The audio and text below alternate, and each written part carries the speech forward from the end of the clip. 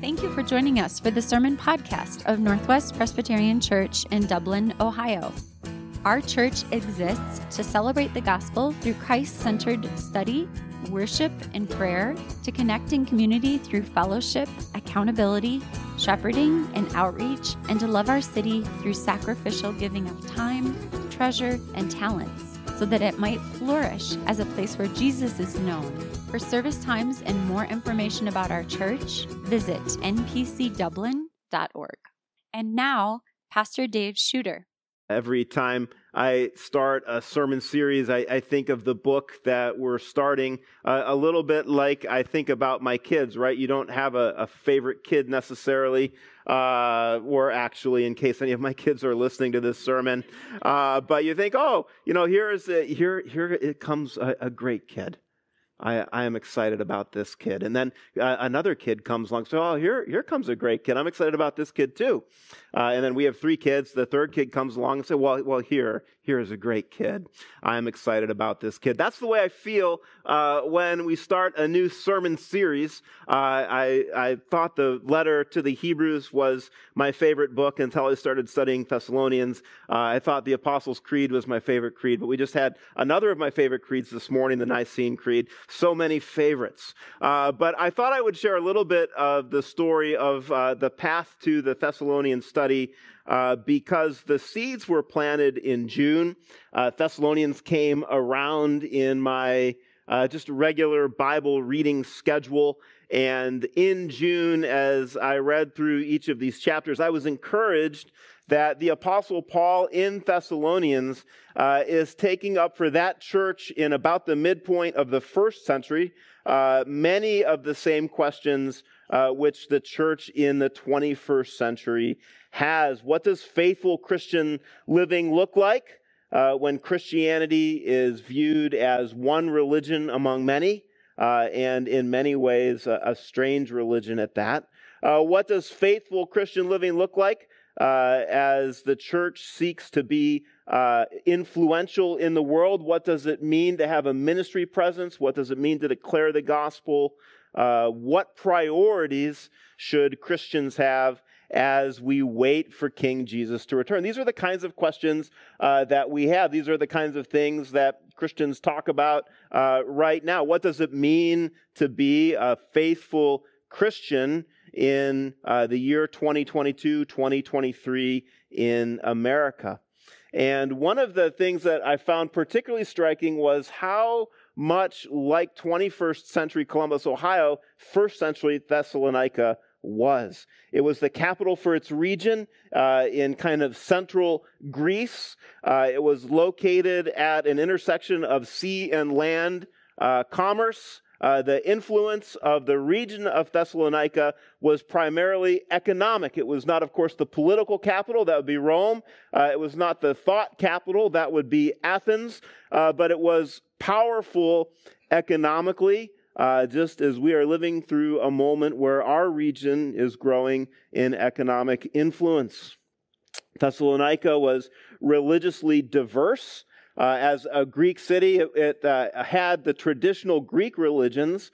Also, interestingly, at that point in the first century, the Roman practice of venerating the emperor was beginning to take root. And we will see as we study through this book that secular practice, kind of the worship of the emperor, was taking root, and Paul has to address that as well. There was a large Jewish population, large enough to justify a synagogue, and that's where Paul makes his entrance into Thessalonica, and where Thessalonica makes its entrance into the New Testament. In the book of Acts chapter 17, here's the report. You can flip over there if you'd like. But Paul, we know, customarily went and began to preach the gospel to his fellow Jewish folks, and it was his custom to begin preaching the gospel in the synagogue, and that's where he went when he showed up at Thessalonica. Paul went, as was his custom, and on 3 Sabbaths, 3 weeks, he reasoned with them from the Scriptures, explaining and proving that it was necessary for the Christ to suffer and to rise from the dead, saying, This Jesus whom I proclaim to you is the Christ. And some of them were persuaded and joined Paul and Silas, as did a great many of the devout Greeks, and not a few of the leading women. Now, bearing in mind that Christ means king, and keeping in mind that Thessalonica as a city was adopting this relatively new practice of worshiping the emperor, we understand a little bit more of why there is a kind of a flashpoint challenge in Thessalonica, because Paul comes, he preaches that Jesus of Nazareth is the Messiah, that he is the king, and he calls people to an allegiance to Jesus apart from an allegiance to the Roman emperor. This was provocative. And Luke reports in verse 5 of Acts 17, but the Jews were jealous, and taking some wicked men of the rabble, they formed a mob and set the city in an uproar. Now, it's possible that the synagogue leadership was jealous of Paul's influence and success. It's also possible that they were jealous to keep a low profile. It's possible that their commitment to worship one God, the traditional Jewish faith, right? Hear, O Israel, the Lord your God, the Lord is one, already put them at odds with a pluralistic culture. The Jewish faith was already viewed as strange, and they wanted to keep a low profile. We know that Jewish folks had been evicted from the capital city in Rome at about this time. And so you can imagine the consternation that might have happened in the synagogue when Paul shows up and announces what ought to have been great news, that the Messiah has come. Jesus is the Messiah. He commands our allegiance, and we should give our allegiance to him. And the Jewish leaders, you can almost imagine them going, oh no, don't say that. Don't say anything that is going to put us on the outs with the political authorities. Don't say anything that's going to draw that kind of attention to us, that is going to put our security at risk. And the mob that they stirred up could not locate Paul and his friends, and so they dragged his hosts before the government, and they say in verse 6, these men who have turned the world upside down have come here also. And Jason has received them, and they are all acting against the decrees of Caesar, saying there is another king, Jesus. The city leadership was disturbed.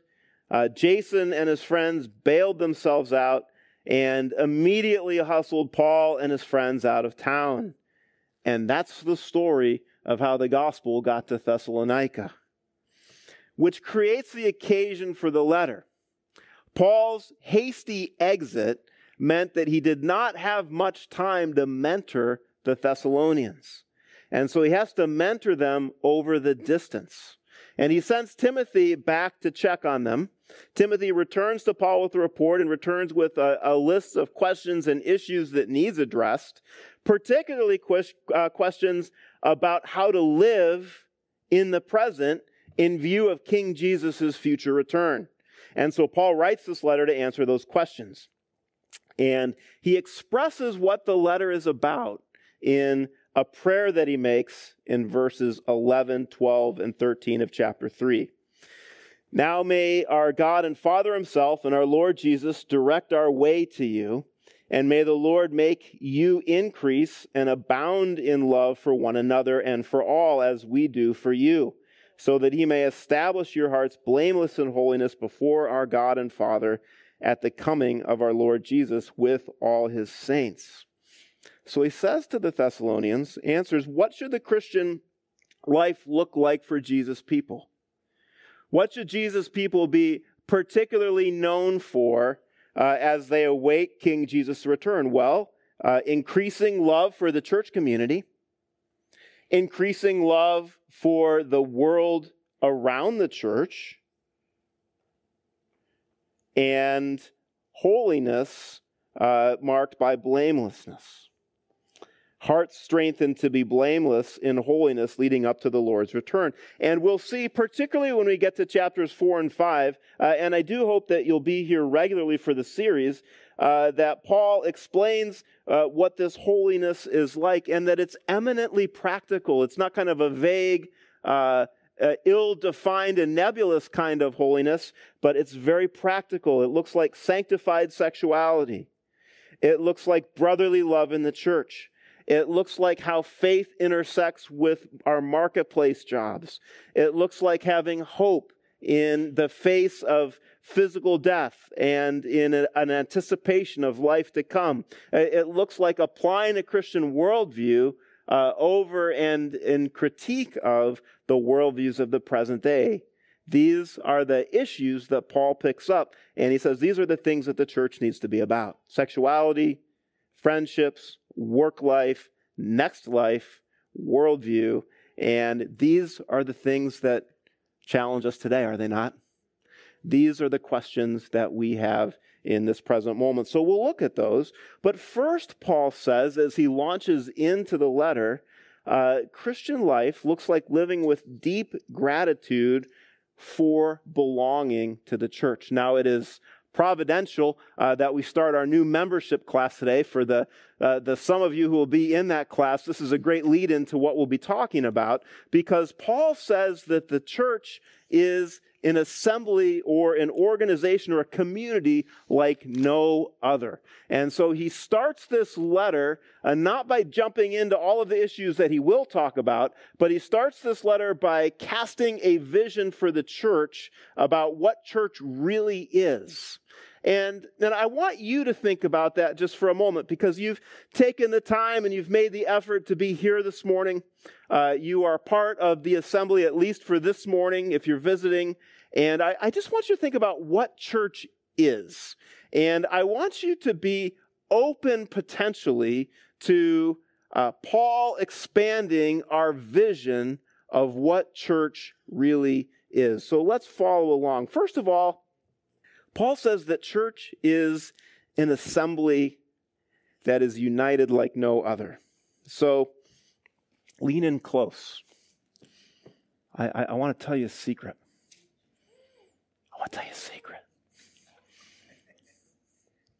Church, you're beautiful. You're beautiful. Now, you're not beautiful particularly because most to all of you have decided to shower this morning. You're not beautiful particularly because you're dressing on trend right now, although that's nice. But you are beautiful because of all of the assemblies and organizations and parties and nation states.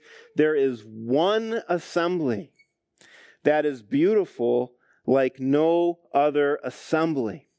And that assembly is the regular, ordinary, sometimes messy, sometimes generous, sometimes kind, occasionally cantankerous, sometimes confused, gracious, forgiving, skeletons in the closet, all at once, church. Church is an assembly beautiful like no other. And I was reminded of that this week when I took up a book that I picked up on a recent trip by a professor named Dustin Benge. I probably pronounced his name wrong. Don't tell him. His book is nice. And it's really about looking at the church the way that Jesus looks at the church. Because oftentimes we look at church the way that we look at church. And, we know the ups and downs of church and the struggles of church and the successes of church and the in and out of church. But he makes this point that church is beautiful because the lens through which Christ regards her is the lens of the cross. The focal point of blood, righteousness, forgiveness, union, justification, regeneration, and grace. His cross makes her beautiful. I want you to let that sink in for a moment. There's no other organization in the world that Jesus looks at in the same way. Because there's no other organization that Jesus has shed his blood for, right? In the way that he has shed his blood for his bride, for the church.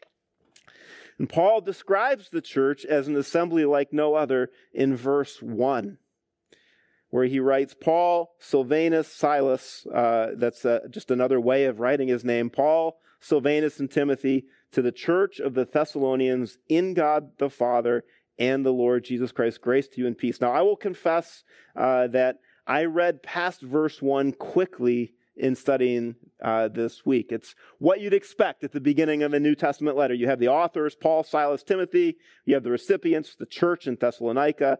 You have a Christian church receiving a Christian letter from Christian leaders. And so we would expect language like, in God the Father and the Lord Jesus Christ, grace to you and peace. It sounds straightforward, except before the word church became to have a special Christian meaning.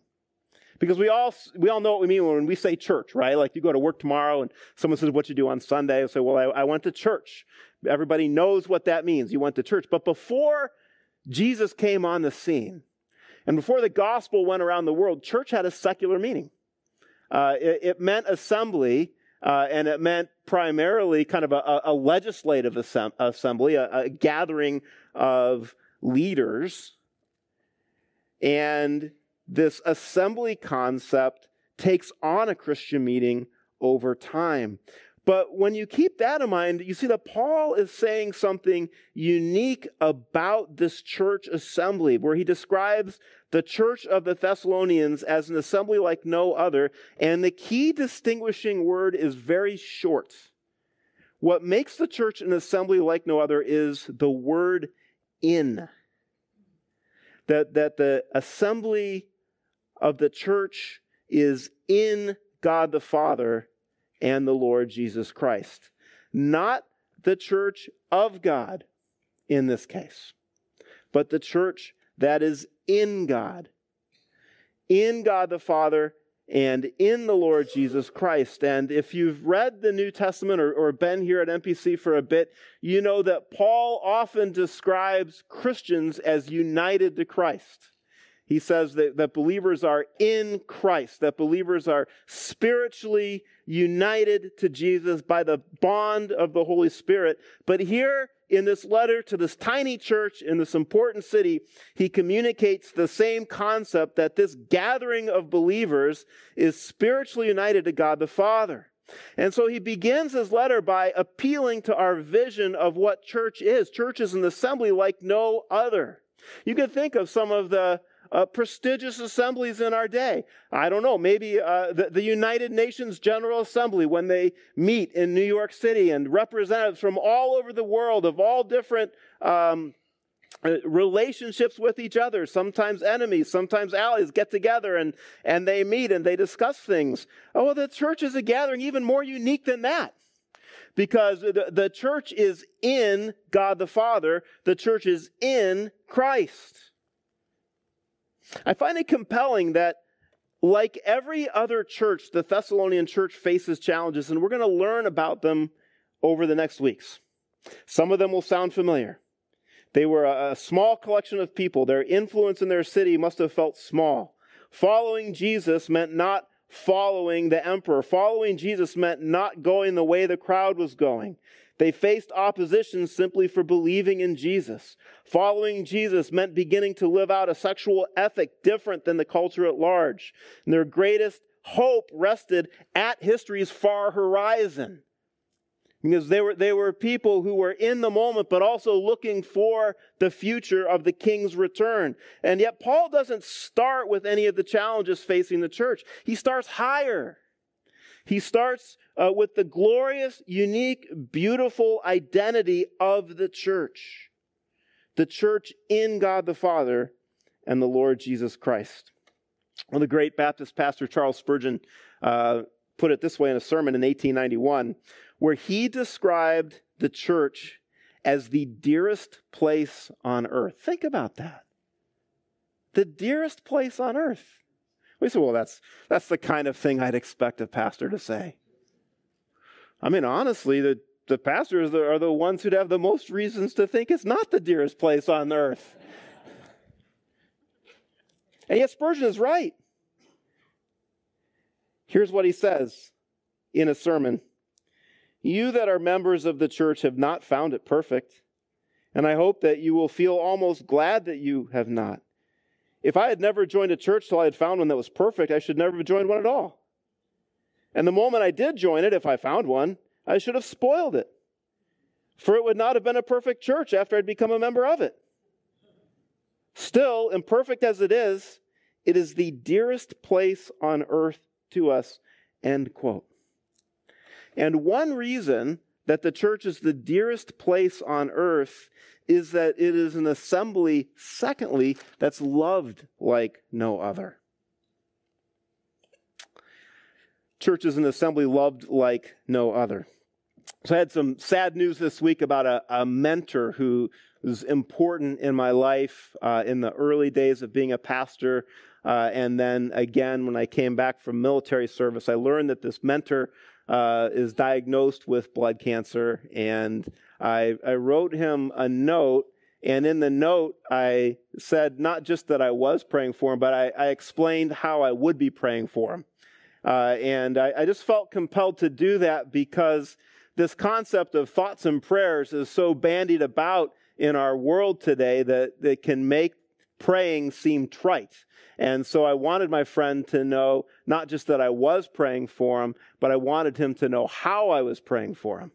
And Paul does that same kind of thing here as he moves on in these verses. He tells the Thessalonian Christians how he's praying for them.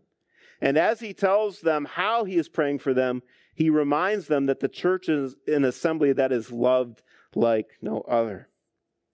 We give thanks to God always for all of you. Notice the all of you. He's thankful for all of the Thessalonian Christians. He does not have favorites among the church.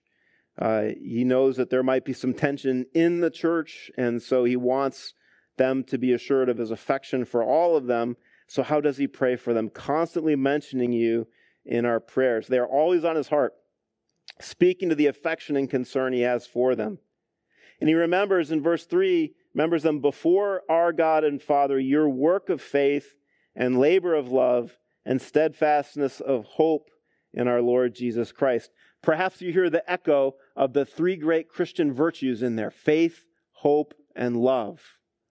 Familiar to us, for instance, from the end of 1 Corinthians 13, these things remain: faith, hope, and love. Paul is saying that the work of the Spirit in producing virtue in them is evident. We don't know exactly what he has in mind, if specifically with regard to work of faith and labor of love. Steadfastness of hope typically refers to persevering through opposition. And that seems to be the case here, clarified in verse 6, that the Thessalonians were enduring trials. That you became imitators of us and of the Lord. In what way? For you received the word in much affliction and with the joy of the Holy Spirit. I mean, Paul and his friends had preached the word in Thessalonica and then had been kicked out of the city. This happens to Paul all the time, right? He shows up, he preaches, he gets arrested, he gets ejected, he gets put on trial, he gets beaten. And of course it happened to Jesus too. We don't maybe think of it that way, but Jesus endured trial for his faith. Now we know he went to the cross. And so Paul is saying, as I, Paul, and Silas and Timothy endured trials, and as you know all the more that Jesus endured trials, so you too are enduring trials for being Christian. And you're doing this steadfastly and hopefully and joyfully. Which is instructive to us in our day, that if you are a member of the dearest place on earth, the church that is in God the Father and in Christ, that you should expect some pushback. Someone somewhere is not going to love that you love Jesus. And that's okay. It's okay. Increasingly, I think it will be so. Now, I don't wish sadness for us, but I think that we can learn from Paul's prayer here. Faith, hope, and love aren't only virtues to be celebrated at weddings and on blue sky days. Faith, hope, and love are virtues when we face pressure for following Jesus. Faith, hope, and love are what we carry with us into not only the ups, but also the downs and into the trials. But as much as faith, hope, and love in action are important, even more important is God's love for us. Look at verse 4. Knowing, brothers loved by God, that he has chosen you, because our gospel came to you not only in word, but also in power and in the Holy Spirit and with full conviction. God's love for the Thessalonians, the same as God's love for every Christian, is evident in his choice of the Christian for faith. Now, Paul does not expect this to be controversial. He doesn't have 20 centuries of church history and debate over what this process of choosing is like or what it means. Paul simply states it as fact, that he and Silas and Timothy showed up in Thessalonica and began preaching in the synagogue, and some of the people in the synagogue and some of the Greeks who were also worshiping in the synagogue and some of the leading women in the city believed in Jesus. And Paul says that it is a mark of God's evident love for them that when the gospel came to them, they believed. And we might think, well, of course, God is loving. I'm so lovable.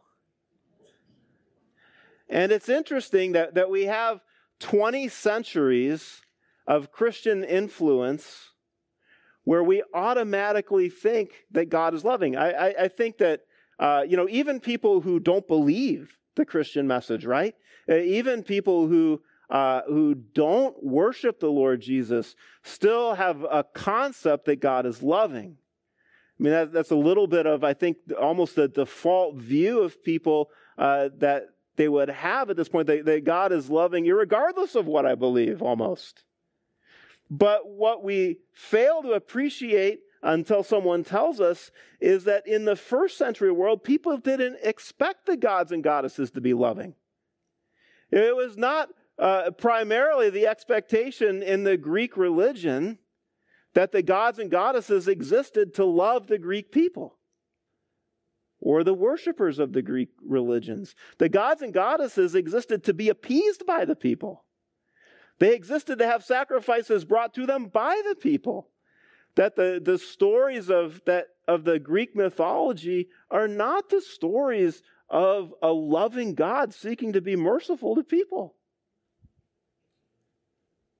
So what was amazing to the Thessalonians as Paul showed up and preached the gospel is that there is one true God. That was amazing. And that one true God is lovingly disposed to people who aren't lovable. Because, of course, the reality of human sin means that in view of a holy God, no one is lovable. No one is immediately lovable, and yet God loves us despite our demerit, that we don't deserve his love. And yet Paul comes and he preaches in chapter 17 and verse 3 of Acts that it was necessary for the Christ to suffer and to rise from the dead. And when you think about it from the Thessalonians' perspective, we begin to marvel all the more because, unlike us, they weren't conditioned to this kind of message. How revolutionary it would have been for them to realize, well, instead of us having to bring sacrifices to a god or goddess to appease them to get us on their side, the actual God of the universe has made a sacrifice on our behalf. And that the sacrifice that he has made on our behalf is none other than his son, the king. And that it was necessary for the son, the king, to suffer for us and to rise and to ascend and to reign and to return. That was revolutionary. And that message was preached, and some believed it. And Paul says, if you have come to believe it, then that shows that God has chosen you for faith, which is amazing. So church is an assembly made beautiful by the Lord Jesus, an assembly lovely like no other, and an assembly that is loved like no other. And just so that we don't get only lost in the theology, I want you to understand that is actually happening here. That in this room, and in rooms like this across our city, where the gospel is being preached, and in rooms like this across the world, whether there are many people in the room or a few people in the room, whether it's a fancy room or a plain room, and not just in our century, but across 20 centuries, as the gospel is preached, and as men and women believe in the Lord Jesus, they discover that they have been loved in an amazing way, and that's happening here. What I want you to see is, sometimes we think, or maybe just pastors think, or maybe it's just me, maybe it's just my problem. You think, well, all of the action that's really interesting in the world is happening out there. And church is pretty plain. But it's actually rather the opposite, isn't it? That what God is doing in the world, in the church, is amazing. And if you're a Christian, you get to be part of it. Because if you're a part of it, you're part of an assembly that has been converted like no other. That's the third thing that Paul marvels at here, I think, for our benefit. So what does the gospel coming not only in word, but also in power and in the Holy Spirit and with full conviction look like? I mean, sometimes you read that verse and think, well, what would it be like to be at church where the gospel came in power and in Holy Spirit and with full conviction? What would that moment be like? What do you think it would be like? Would there be emotional outbursts?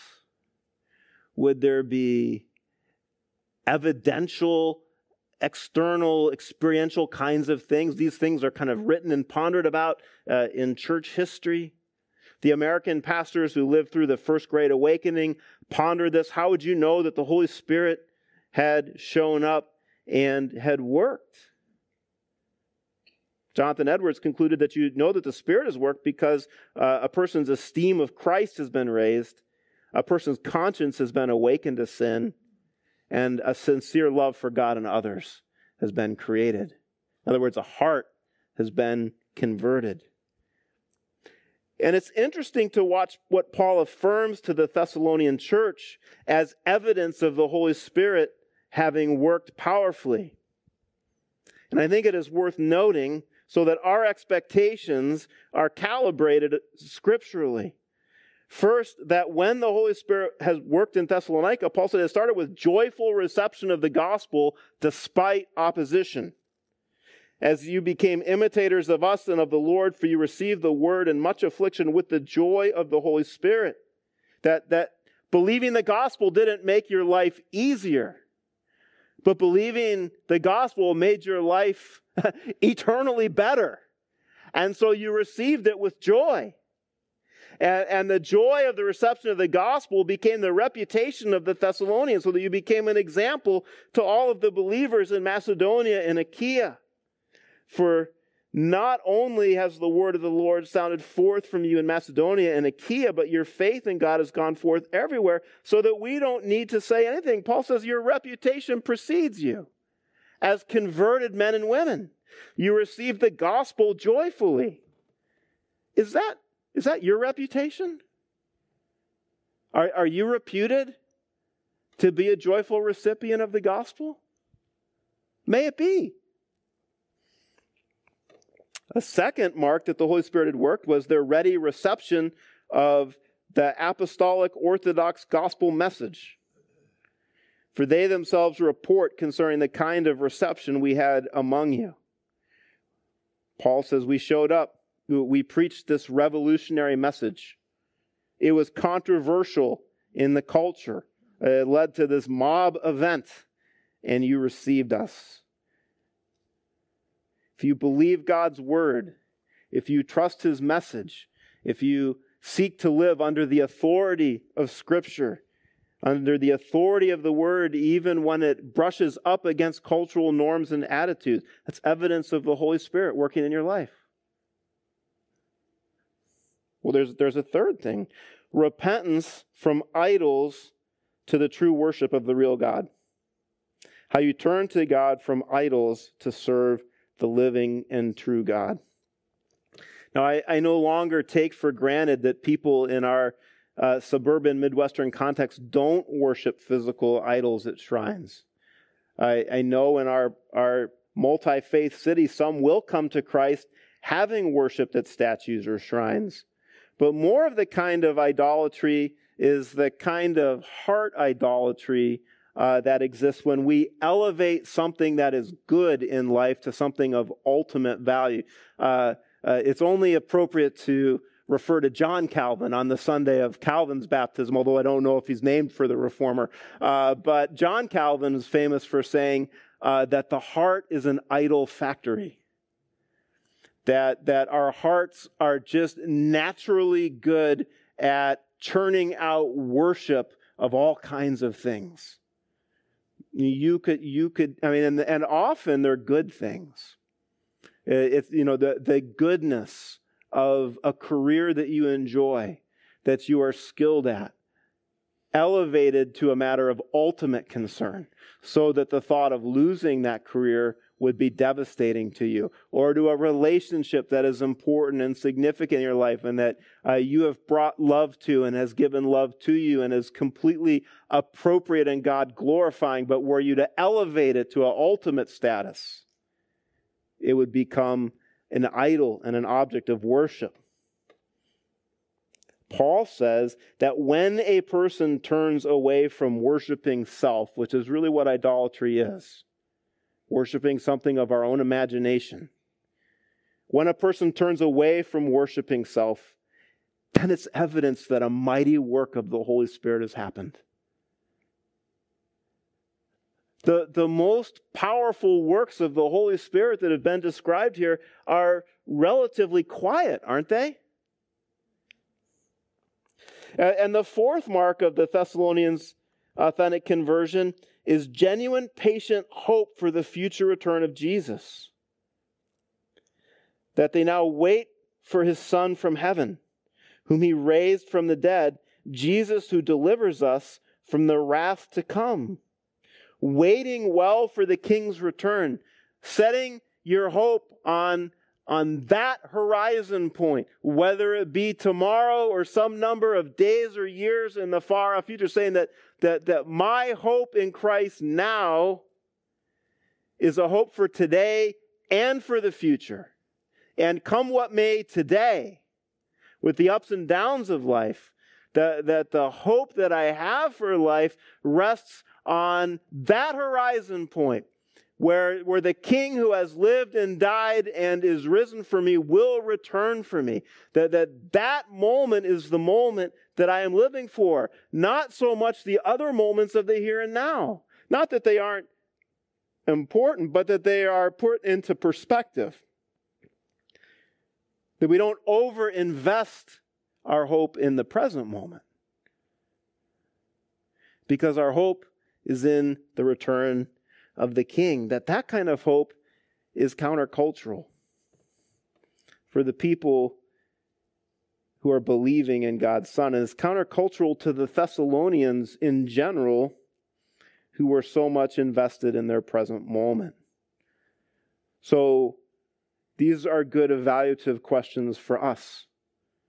As you, before the Lord, think about yourself. Have you joyfully responded to the gospel, even if it's brought opposition into your life?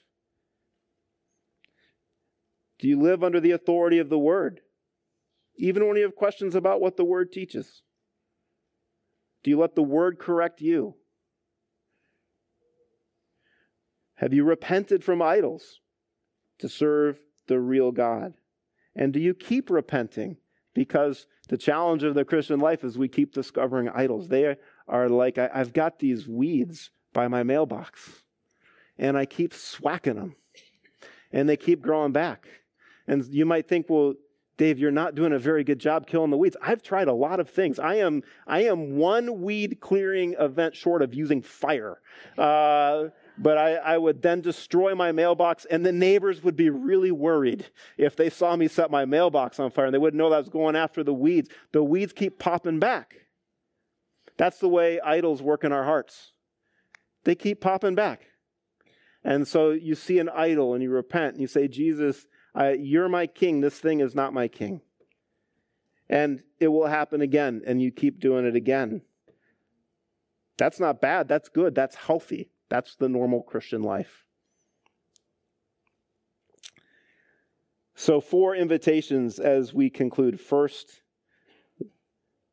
as we think about waiting for the future return of the King, perhaps today is the day that you need to believe in the King for the first time, to place your faith in him. Perhaps, secondly, you need a renewed vision of the church as an assembly like no other. Perhaps church has begun to feel mundane, and it's helpful to acknowledge that for every Christian who shows up in any church on Sunday morning or whenever the assembly gathers, a remarkable thing has happened. Thirdly, perhaps you need to rest in God's sovereign choice of you for faith. Perhaps you need to revel again in his love for you. And fourth, perhaps we need to recalibrate our expectations for what the work of the Holy Spirit looks like, because as we go through the rest of this book, the Spirit will keep calling us to areas to repent and to renew our trust. We hope you've enjoyed today's sermon podcast. Subscribe to our podcast, and for more information about our church, our values, mission, and ministries, visit npcdublin.org.